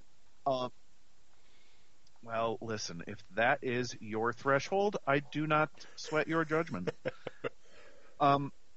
So, where were we even? We were about. So the Iron Sheik is cutting his promo. This was some amazing television production. The Iron Sheik is cutting his promo, right? I trained for Bob Backlund, and I'm a champion. I'm a wrestling champion. I'm an Olympic champion. Blah blah blah blah blah. And then they throw this animal, this beast, this Hulk Hogan at me. And Iron Sheik is in the middle of cutting his promo, and then Mean Gene cuts him off, and he's like, "I'm sorry, we need to go to the ring." And then we cut to the ring, and the Iron Sheik is in the ring. Ooh. That was hilarious to me. Your copy didn't have that? My copy, the next match was the Magnificent Morocco. Really? You didn't have this? They cut. Did you not? Did you not have the? I did not have a Don Morocco match on here. You didn't have the minis match either. I did. Okay, not. I did not take. Oh, this is well. interesting. I didn't take copious notes, so I'm just going to run through them briefly because these matches were abysmal. Very long story short, Don Morocco, Magnificent Morocco was with Captain Lou Albano, wrestled Tito Santana. They went to a double disqualification. It was more of the same. I'm sorry, what was the match one more time? Intercontinental Morocco versus Yes, Santana? Intercontinental Champion Morocco versus Tito. Ended in a double DQ. Went a long while. Not a lot of anything in the match, which was surprising because, you know, Tito's good. But yeah. no one was really wearing their working boots tonight, were they? I am going to give it, based on your description, 1.5 stars. How long did 16 it go? minutes. One half of There a you star. go. There you go. Yeah. There was a Tito Santana Sorry, I'm picturing a boring 8-minute match. Yeah, no, there was a Tito Santana promo. I don't know if it was in between this or the next one, where he just talks about how it was a double DQ and he's going to get Don Morocco at Reba. Great. And then a minis match. They use a different term for this. I'm going to call it minis. It was Haiti Kid and Tiger Jackson against Dana Carpenter and Poncho Boy. I was so hoping you were going to say Dana Carvey. That would have been so cool. The Master of Disguise, Dana Carvey, teaming up with the Haiti Kid at last. Would he have been on SNL at this point? No, I think he joined a little later. This was, for some reason, a 2 out of 3 falls match. It went 7 minutes, and Haiti Kid and Tiger Jackson just won 2-0. So they put them over big. They ate them up, gave them nothing, destroyed them. Yeah. And that was that. And these were the two like these are, you know, they do. If you've ever watched it at this point, the minis match is like humiliating, kinda. I do not like it. It's comedy. It's comedy. Like they'll do a long headstand, and you know, and the announcers will mock it. Hornswoggle in the bull. Like that, except WLC actually ruled. That was fun. Fucking great. But yeah. This is not like Microman, who recently left CMLL, and Chomwell, their matches a couple of years ago. This is nothing. So anyway, we go from there, and I think this is the first Hulk promo, right? Did you not get the Hulk promos? Do I have the Hulk promo? Oh, wait. Hulk promos come after, don't they? Yep, never mind. It's Sheik versus Hogan now. Okay, so I do really quickly want to backtrack to the Blassie of the Blassie, to be honest. I'm not feeling the headdress. No. Like, I get the, like, Lawrence of Arabia thing. That's what you wear when you're in the desert, right? That's not that it's not necessarily like a religious or a cultural appropriation thing, right? That it's just you wear it in the desert to keep, like, the sweat off of your face or whatever. But setting that aside and the just like, I have to do a racism with my outfit, I have to nominate Blassie for the Blassie because he's dressed like a grandma at a wedding. You know what I mean? Like the bride's grandma, and like this is her only granddaughter, so he had to get out his like sparkliest, shiniest like blouse and pantsuit combination. I don't quite know how to describe it. It's because you know how the older you get, the more your fancy clothes, just like for like weddings and stuff like that, look like fancy pajamas. Mm-hmm. Yeah. That's where Blassie's at here, and I big respect to him for it. Like, I get why he's a Hollywood fashion plate to some extent. So yeah, then we got Hogan versus Iron Sheik for the title. We finally made it, Cramine. Looks like there's no way. Look how far we've come, my baby. There's no way Hulk Hogan can beat Iron Sheik. Iron Sheik's a legitimate wrestler. I mean, he just listed off all of his credentials. What does Hulk Hogan have on his resume? I almost played bass for Metallica. You know? He's big. He's a wild animal. He's a big boy. He is big. And I gotta say, he is absolutely, the second he comes out, he's the most exciting and energetic and interesting thing on this show. at all. Nothing eye-catching happens on this show whatsoever. Unless it's like, oh, that's Howard Finkel. I like him. Yep. Or, oh, Pat Patterson on commentary. I want to pay attention and see what that is. That's interesting. But, Hulk Hogan is the only interesting thing on this show at all. And Hogan jumps Sheik the second the bell rings. And he has his, Iron Sheik robe, and he just, stretches it out and clotheslines him with it. And it's like, oh, hello. I'm going to be the world's biggest babyface for the next decade, and I jump people from behind and choke them. USA. He's using that famous move that Stan Hansen created, the clothesline. That's right. That famous Stan Hansen. I still can't believe Jim Ross claimed that Stan Hansen created the clothesline. What a wonderful just bunch of bullshit. Yeah. So, this was interesting. Hogan hits the big boot, and I'm like, oh, okay, cool, here we go. Here's the Hogan finish. But no, he hadn't quite finalized the formula. Mm-hmm. So Hogan, he runs into an empty corner, and he gets the cutoff. Ooh, you almost never get a cutoff after the big boot. But, Hogan was running wild, and then he takes one spot. He gets thrown into the buckle, and it's like, oh, brother, I can't. So Iron Sheik hits a backbreaker, right? He's working over Hogan's back because he's going to do the camel clutch. Hogan is selling bit. Hogan's selling has always been good. Let's be clear, right? Hogan was never great in the ring. He was never a great athlete, and he's even worse here because he's still kind of green. But his selling was always very good. I think it fit the era.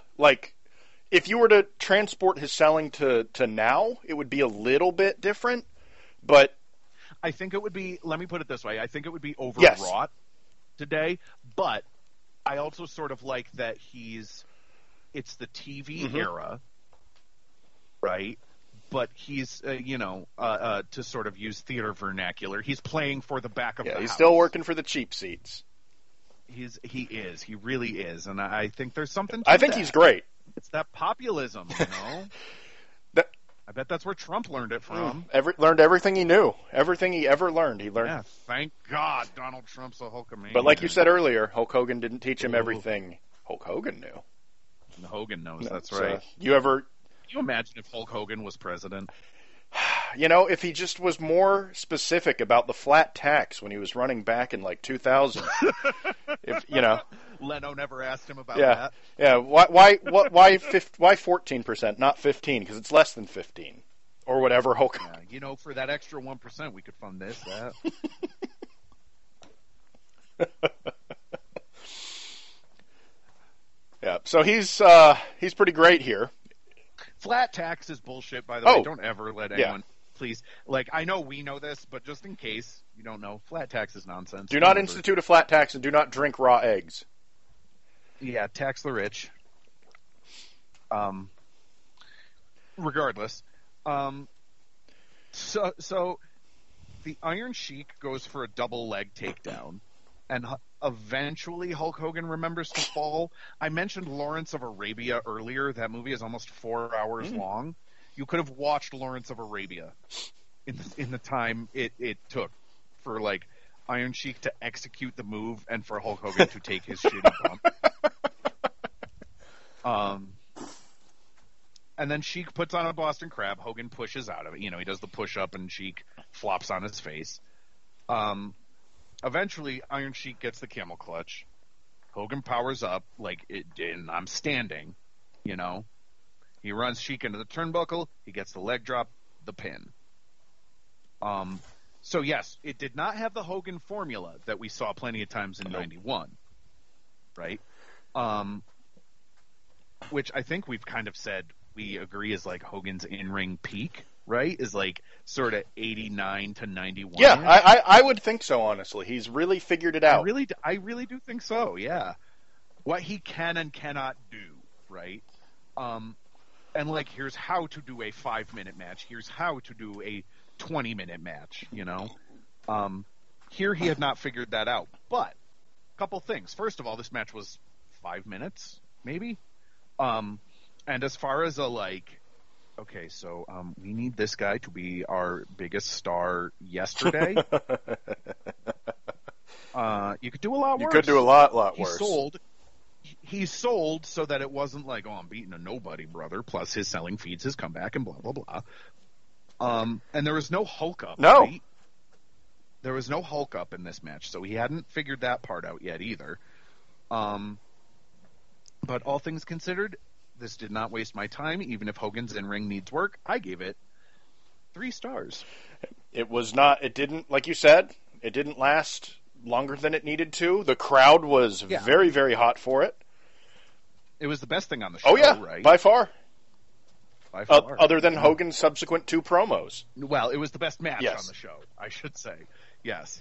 Yeah, yes. It was marginally better than the 20-minute time limit draw with the Invaders. And mildly better than Tony Garea, but no, this was the only match that I was like watching and like, yay, a good match. And it was so simple, and not a lot happened, but like, it was Iron Sheik working over Hogan's back, and Hogan being too strong and throwing him off, and then Hogan winning with his move. Right. Great. So Hulk Hogan did a mid-card match, and he made it a main event. You know? And perhaps that's what his career was for the next 6-7 years. That's a skill set, you know? You talk, Hulk Hogan only had, a couple drops of athletic ability. Who fucking cares? Look at him. Yeah. You know? So the crowd is legit going nuts. And Hogan grabs a sign out of the crowd that says, "I fear no man." To my knowledge, he did not wipe any blood on it. Which is good. Again, another part of the Hogan formula that was missing on this show. You got that right. So then the trainers or whoever are like checking on Iron Sheik while Hogan is like preening. Then Iron Sheik gets up, they start fighting. Iron Sheik throws a chair into the ring, and like Hogan grabs the chair because he's smart. And then the Iron Sheik runs away. Yep. So yeah, we get our first Hogan promo, and it's a very like, this was not the we're going to go over and we're going to bomb fucking Iraq and kick everyone's ass on Saddam Hussein. It was much more of a, well, golly, Mean Gene, I sure am glad I won my first world title. Wow, this is the best, kind of a thing. He accidentally spits his gum out on Mean Gene at one point, which is really funny. It was a very sort of, it was a Hogan promo, but his energy was a little different. Yes. I thought. Again, the pieces hadn't all come together. And you can tell that he is still like somewhat emulating Dusty, if only for the daddy that he drops here. And he does not say daddy later on in his career, but he's doing it here. He's like, "Oh, this is great, daddy," and yeah. Not Dusty didn't create that, but Dusty by this point was very much known for saying "daddy." Yeah. And then while Hogan is doing his promo, Andre comes in and pours the champagne on his head, which is a really interesting little moment in history for a couple reasons. A, I think it's really the start, right? I feel like Vince saying that is like, and then in 3.5 years, you guys will make $1 gazillion at WrestleMania. I really do think that. Yeah. And I think back then Vince was able to do that, to think 3 years ahead of time, So smart move. And I also think it's funny because apparently back when Hogan was still like really, really new and was on tour with Andre, this was, I forget if I read it in the Sleaze thread or some Andre thing or other, but apparently like the way Andre would like haze Hogan when Hogan was new was on the tour bus. Whenever Andre would finish a beer, he would throw it at the back of Hogan's head, and it was Hogan's job to keep track and know when he had to make a beer run for Andre. So I think that's funny that, Andre just paid him back a little bit. Here's your receipt, brother, some champagne on the head. So, Andre comes in, he pours the champagne. Scott Putski comes in and pours some champagne on his head. Rocky Johnson pours some on Mean Gene, and this was fun. Just a fun little, we have a new champion. This guy seems like a big deal. And it kicks off the Andre Hogan thing. Yep. Great. Thumbs up. Then we get Rene Goulet versus Jimmy Snuka. The match starts with maybe like the fastest action we've seen the entire show, but nobody cares because we've already seen Hulk Hogan and a title change. and all the announcers want to talk about is Hulk Hogan, and I don't blame them. I get it, because you do have kind of a hype main event, so, you could kind of take a breather with this one. There's a claw hold, and one of the announcers, I forget if it's Gene or or not Gene, Gorilla, or Pat Patterson, but I think it's Gorilla, says, well, the entire wrestling world will soon be suffering from a case of Hulkamania. You have no idea how much the wrestling world will be suffering, brother. Snuka does there now. Okay, I am not one to speak well of Jimmy Snuka, right? He's a thumbs down kind of a guy. But here's the thing. Well, a lot of people attempted leapfrogs on this show. Jimmy Snuka was the only one who could pull them off. And then he jumps off the top rope with a crossbody, and he gets the pin. It was quick. It was fine. 2.5. Yeah. 2.5 stars. Sure. 2.5 snowflakes.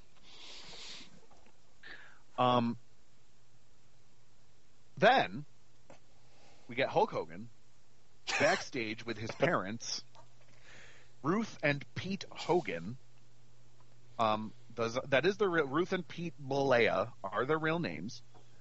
Mom cuts what I think is a top-notch promo about, just, oh, well, I'm proud, and, my son has been just so good for the sport, and the sport has been so good for him. And then the dad was a little mushy. The dad was just like, well, I think it's great. And a very sort of taciturn, kind of grandpa vibes. And as it's getting awkward, Hogan, with his really excellent instincts, jumps in and says, well, something, my parents have trained me from day one, and I love them, and they're just the best, and I love them. And I loved it. It was great. Ruth Hogan for the John Tenta Award for Cutest Wrestler. And then we get our main event. We get the Wild Samoans versus Rocky Johnson, Tony Atlas, and Andre the Giant. They cut to a fan in the crowd with, like, a hand-drawn sign. Like, this was this kid, like, when this fan bought their tickets for this show, they were like, all right, I have an art project now. They just spent, like, the days leading. I mean, it looked pretty cool. It was a hand-drawn sign of the good guys, like, beating up the bad guys, and I nominate this person for Most Vladimir. And this match has Roman Reigns' dad, The Rock's dad, Mark Henry's manager, and Andre the Giant. And it's like, shit, man. Do you ever, that's wild. So this third guy, because there's 3 Wild Samoans, it's a trios match. The third guy is called Samula, and I'm assuming this is Samu, like head shrinker Samu. Okay. He wrestled most of the match, didn't he? Yeah. So he and Rocky, they do some crisscross spots, and I'm so glad they don't ever do those crisscross spots anymore, where just 2 guys are bouncing off the ropes at each other, but not connecting. They look so stupid. We get another Blassie nominee for for Rocky Johnson's sort of graffiti, stripy Jackson Pollock by way of Eddie Van Halen's guitar, sort of trunks. So, at one point, Samu has Tony Atlas in a full Nelson, which is a really easy way for us to go to really hammer home to the audience how ridiculous Tony Atlas's shoulders are. These things are enormous. This dude big. Shoulder boulders. Yeah, he was a big boy. And then he easily and gloriously powers out, which was great. And then he makes the tag to Andre. I don't know, the Samoans do some moves on Andre. He sells for a second, and then he hits a big boot and just sort of falls on Samu for the pin. I wrote this was the best match of the show, and I would watch more of this babyface trio, but I did not assign this match a star rating. I will say 3.25, 3.5, I guess, based on my notes. I don't know. Would you say you liked this trio of Andre teaming with Rocky Johnson and Tony Atlas more than you liked Andre teaming with Dusty Rhodes and God, who was the other guy he teamed with in Mid-South in that dream match? Junkyard Dog. I liked this better. It still had the Wild Samoans, and It Yeah. was still the Wild Samoans. That's Perennial just guys who lose to Andre the Giant. true. Right. 2 years later. Mm-hmm. Can never get out of the big man's shadow. It's a big shadow, Cramine. That's true. It is a big Real shadow. Big shadow Ernie Ladd. So, yeah. So then we get some footage of the fans filing out of the arena, and the crew is like taking down the ring, and like, you know, there's no, it's not even we've had a great show here at Madison Square Garden. It's just the raw audio. And at one point you can overhear one fan ask, "Can we go in the ring?" And that's extremely Vladimir. And I really liked having this just little, it was a nice way to simulate actually being at a live show. You know what I mean? I thought that was really cool and a pleasant use of just 15 seconds of TV time. I could dig it. Yeah. And then Pat Patterson misidentifies the date as January 23rd, 1983. But Gorilla swiftly corrects the record in yes, it's been great. 1984 shaping up to be a really great year or something like that. So he corrected the record without having to correct Pat, and I think that's really smooth. And then we're off the air. Yep. So this show is impossible to watch as anything but the launch pad, right? Yes. For Hulk Hogan and the biggest run in wrestling history, right? What else? I mean, Austin was the biggest star, but that was maybe 3 years. Right, of Austin just being like the biggest and coolest person in the world. Hulk Hogan was the star of stars for like a decade. I mean, it's ridiculous. Yeah, I mean, when you factor in the travel schedule these guys had, because remember, when the territories died, they went everywhere, and they didn't necessarily do it in a way that made sense. So, you know, it wasn't like we're in Florida, you know, today, we're in Georgia tomorrow, that sort of thing. It's like, all right, you're going to catch a red eye out to St. Louis, and then you fly back to fucking New York, and then, hey, we're in San Diego. Right. And then, of course, Hulk Hogan had the magical power to travel to Japan to create extra days, as he laid out in his biography. So he worked 400 matches a year. Did you know that? Yeah. Yeah. Well, you know, because the international dateline or whatever. And he had the incredible ability to create additional days just for him, and that's why he was able to work all those extra matches. So good for him. He's a special guy. Hulkamania running wild. So yeah, as far as just launching, you know, the Hulkamania stuff, it was successful. But as far as like something to watch in 2021, like it's watchable. Yeah. You know, I gave it a C minus. But I probably would have given it a straight C, but that tag match, like this, you must have been in a dude. That's like a see me after class. You must have been in a particularly good mood while watching this show, yeah? Or maybe it's just that it's 90 minutes, because you gave some of the Ole shows less than that, but those were longer shows.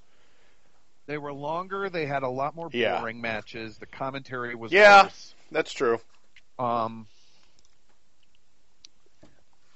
You know, and I guess I'm more inclined to find WWF history interesting. And that's just a personal bias that I am acknowledging. Yeah, I don't know. So awards? Let's do some awards. All right, so let's do our we'll just go in the normal order. So most valuable player, Hulk Hogan, obviously. Hogan and Andre were the only people who felt like they were over. Yeah. And of the two, it's Hogan. Most Virgil? Who's the most Virgil player? This was a time before Virgil. Yeah, Bellomo was a jobber. Big old job guy, and he wasn't very good. Slaughter for biffing the spot with the ropes, and he did win by countout, which was what Virgil did at WrestleMania.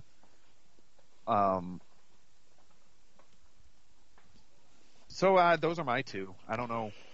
This one's tough because there was no bodyguard who got got wrecked. Like if Blassie got up there and got punched, then maybe. But you know what? Sal Bellomo was Virgil because in his match, Roddy Piper was on the outside. That's true. So we'll give it to Salvatore Bellomo. And now you can go and tell all the other Italians. Who was the most Vladimir player? Who was the best fan? There were a few. I was kind of searching high and low. Let's see. Who did I note? I noted the old man, the kindly old man. The fan with the sign for the 6-man match. Who was I? There was one more, right? Oh, and can we go into the ring? Yeah. Fan?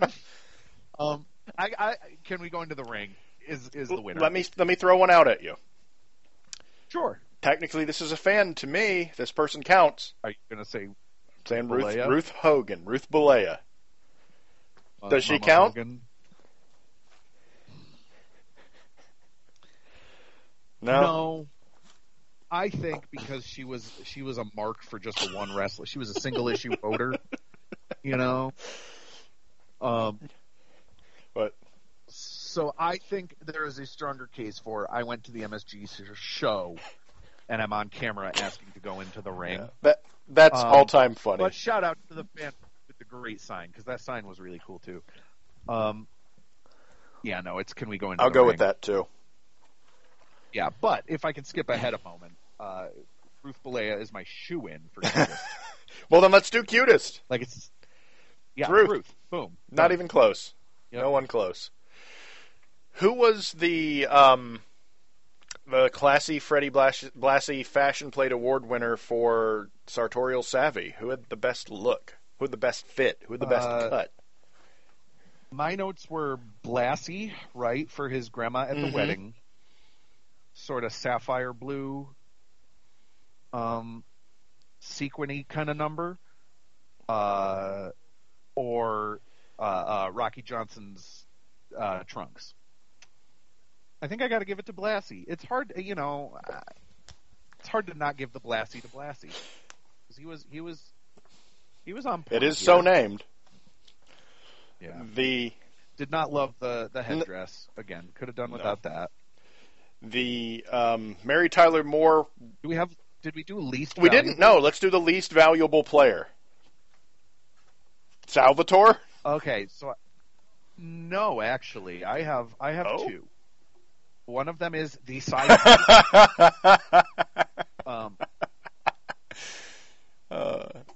Perhaps the least valuable in the history of wrestling, based on this show. And my other nominee is Cornel Orndorff, because he just spent his whole fucking match stalling, and it sucked. Plus his blocking sucked. So those are my two. He was so bad he was never seen again. So imagine how valuable he was. I'm going to go with Cornel Orndorff just because I like saying that name. Orndorff? All right, cool. Least valuable. I mean, and he just died not long ago, so I feel bad, but he didn't have a great night here on January 23rd. Yeah, the Mary Tyler Moore Why Am I Here award. I kind of wanted to give it to that one old I want to give it to Hulk's dad. Hulk's dad seemed wholly uninterested in his son winning the World Heavyweight Championship. He was just like, fine. You are absolutely... That is the essence of Moore. You are 100% right. That is the essence of this award. Yep, they got interviewed and you cut just an I don't even care what this is promo. That you are nailed it. Yep. What other awards do we have, Cramine? Oh, my favorite. The Robert Gibson Award for not the main character. Well, I mean, maybe all the guys who got cut off the show when they put it on the network. Who was it? The Minis, right? And Morocco Santana? Why would you cut out the Intercontinental That one's a weird one. That one's really... Maybe there was a music thing they didn't want to fuck with, or maybe the one that they put up on Peacock was like for distribution somewhere, and they had to have it at a certain time. Yeah, I have no idea. They had a VHS tape restrictions. Yeah, they didn't want to spring for 2 tapes. That's so fucking weird. Come on. Regardless, were we on the Gibson? Yeah, the Gibson, not the main character. So on my copy, the Gibsonist thing to me was when, well, okay, On my copy, it was weird when they cut from the Iron Sheik to the Iron Sheik. Yeah. Now I sort of get, like, okay, they cut a couple matches out for reasons, and whatever, fine. But if you're the world champ and you're getting cut off mid-promo, that's pretty fucking That Gibson. You're supposed to be the main character, bro. No wonder he joined up with Sergeant Slaughter. They bonded over being fucking worthless geeks who jobbed to Hulk Hogan. You know? So not the main character solidarity. There are so many guys who are just like nothing, but they're not the main character because they are essentially succeeding in their the Rock and Roll. This is named because the Rock and Roll Express are considered one of the classic tag teams of all time, and Gibson doesn't really do anything. Right, and the Iron Sheik didn't do much, and he was in Hogan's shadow. He's forever going to be like, oh well, okay. He's famous for like his crazy rants and the whatever kind of gimmick, right? But also like he's the guy who Hulk Hogan beat for the world title. He was like the sacrificial lamb of Hulkamania or whatever. And it's just that's what his reign is remembered for. It's like 4 weeks long, right? He beat Bob Backlund because Backlund's manager threw in the towel. And then he immediately loses to Hulk Hogan. And he gets cut off in the middle of his only promo as world champion. Hard to argue this one, Cramine. Yeah. I'm going to go with the Iron Sheik. Yep. Do we have any other awards? No celebrity cameos, nothing like that. Didn't we come up with a new award last Probably. week? Oh, where are my notes? So, like, I know I have Control F award. The Mick Foley Award for Best In Ring. Ah, yes. And we didn't. I didn't really. Yeah, I didn't notice any great grunts. Yeah, they didn't like the ring very well. Need the grunts. Yeah, grunty boys. This show was not great. And I'm guessing we're going to be getting a lot of this going forward. This kind of, if pro wrestling, it's the, if a Kenny Omega Okada match is like a filet mignon, this is like, I don't know, like that pre-cooked bacon you just put in the microwave to heat it up. Yeah. This is like, yeah, okay, it tastes like bacon, but I don't feel the rush of joy that bacon or what insert good food, shitty food of your choice, right? Like whatever. Yeah, not great, but I'm interested to continue watching the sort of trajectory from here to WrestleMania 1. Agreed. It is historically interesting to me. Yeah. And much less dreary. Than the territory stuff. Like the TV, the production value of it all, it's not there yet, and they still have a few years before they figure that stuff out, but that's okay. We'll get there. So, if I may, here's kind of the docket for the podcast moving forward in the next few weeks. Okay? So, up next, we're going to watch The Brawl to End It All, which was, I believe these are MTV specials coming up. Right, The Brawl to End It All was for MTV. A little curious about that. So this is where the rock and wrestling stuff comes in. MTV's only been around a few years, but it's hot. Oh, God, I want my MTV. Gotta have my pops.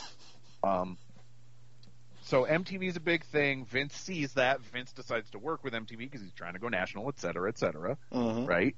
And Hogan's a big star. So they do The Brawl to End It All, which is one MTV special. We're going to watch that next week. Very interesting. It's apparently available on YouTube. So we'll be watching that. And then there's The War to Settle the Score. So timeline-wise, Brawl to End It All is July 84. And then The War to Settle the Score is February 85. So we're going to be skipping quite a few months, but I'm okay with that. If it's just going to be a bunch of here's fucking Ivan Putski versus, Sal Balomo and who cares? So we're gonna watch these two MTV specials, and then we're going to watch. So we've basically got 3 episodes left in this run. Yeah. As I look at it. So we'll watch the Brawl to end it all, and then the War to settle the score, and then we're going to do. This might be a little bit of a jumbo episode. We're going to watch the episode of Saturday Night Live, hosted by Mr. T and Hulk Hogan, from the night before WrestleMania. And we're just going to roll that into our WrestleMania 1 episode. Excellent. Yeah, so I think that'll be fun. And then we'll do awards maybe for the season. Yeah, I think so. A quick awards, and then do you want to maybe flesh out where to go next, or just save? I think save that for later. Let's jump into the deep waters of early WWF expansion and see how it goes. Yeah, see how we feel it. Who am I excited to see more of Hogan. in this run? Hogan, and that's it, I believe. Pornall? He's not back. Pornall Orndorff? Yeah, no more Pornall. Piper, maybe? Like, cutting the promos on MTV and about how much he hates rock and roll and shit? That'll be fun. Well, right. Once we get into the Piper-Hogan feud, I think that'll be much more interesting. I agree. You know, once Hogan is champion and has a heel to feud with, then things will start to get real fun. Yeah. So, we'll see. It's kind of what I'm thinking, too. I'm just excited to no, I don't know if excited's the right word, but curious is. I'm curious to see how it all goes. So, if last week's show, right, with the territory shows, was like I don't know, 95-5 in favor of historical value versus entertainment value, this is like a 60-40? Maybe. 70-30? Certainly 70-30, 75-25. I am most interested in this Mania because I've never watched the first WrestleMania. Never watched it. Oh, so, okay. like, to see it and to compare it to some of the classic Manias, like WrestleMania 4 of the 2 tapes, WrestleMania 7 in front of 18 million people in California.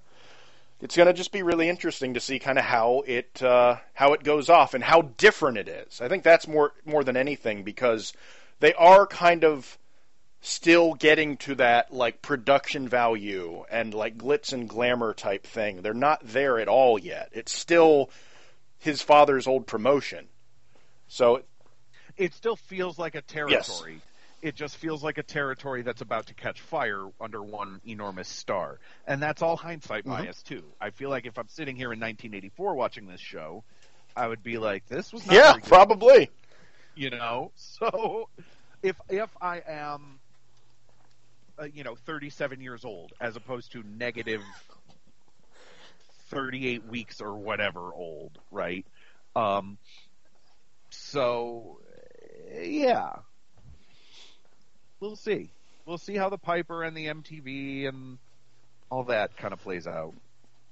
Yeah, it's going to be a fascinating little look into it, and then we'll see if we want to continue on or if we want to jump to a different time period. I would love to move to something in the 90s or 2000s after something this, where honestly. maybe someone might conceivably, possibly during a match, do a flip. I just want to see some bright Yeah. colors. like, Dude, I'll tell you, for the 80s, I'm not seeing as much of the telecolor nightmare that is like associated with the 80s at times. Yeah, and I think a lot of that, I think we got to get into, especially for wrestling, to kind of hit that. We got to start getting into. This is not a kids show yet, really. A little bit, but not the way it is when it's like I'm the Ultimate Warrior and I'm fucking plumber and a snake guy and a whatever, all the gimmicky stuff. So we'll see. It's a much slower sort of shift from the sort of dimly lit arenas, so to speak, right, to the pomp and bombast of Monday Night Raw or WrestleMania 75 or whatever we're at now, so many ups and many downs. Yeah, for sure. For now, we've got some brawls to settle it all, some wars that settle the score, and some Mania and some to go with the Mania. To wrestle. So for Cramine, for Ruth Hogan, and of course for the Iron Sheik, this is Strenuous Man Flurry. We'll be back next week. Is it, which one is the first one? Is it War to Settle the Score or Brawl to End It All? Yeah, Brawl to End It All. Brawl to End It All. And I don't even know, like, do you have a spoiler-free card? It's one match. It's a one-match card. It's Wendy Richter versus the Fabulous Moolah. That's what aired on They were TV. trying to make Wendy Richter into a big star. Well, they were trying to associate someone with Cyndi Lauper, and they figured it had to be a woman. I looked up a card. This is an MSG show. Wait, really? Yeah. So that means on the MSG like, network it probably aired in full. Right. Right. So I'm pretty sure that's the clip that's on YouTube, because the YouTube thing I found was like 2 hours, I think. So we'll be back at you next week with specifics, but we are watching more than one match, I'm pretty sure. Sounds like, I think it opens with Sika versus some jobber. I looked up a card. I remember that. Yeah, because they're all listed as dark matches on the Wikipedia. Right. Right. So they never aired on MTV, but they probably aired on MSG Network. Okay, then we will probably do two things then. Probably watch the... Oh, yeah, there was a Coliseum video release. Okay. Oh, so perfect. I think what we should do most likely, my suggestion, if we can find it, is find the MTV broadcast, and then watch that. But then also, if we can find the Coliseum video release or the MSG show, just watch it in total, because I'm sure there's like promos and wraparounds and stuff for the one match MTV card. The YouTube. Don Morocco. Sorry. Exactly. The YouTube clip that I found looked like it had all. Oh, I see it. Yeah. So we'll figure it out. We'll share the links with each other. If you happen to have, your own VHS tape or perhaps Betamax, I can't remember when that was, from July of 1984, feel free to watch along with us, and we'll be back at you next week. For that. All right, folks, we have got to get out of here. We will be back next week. Yep. Until then, goodbye.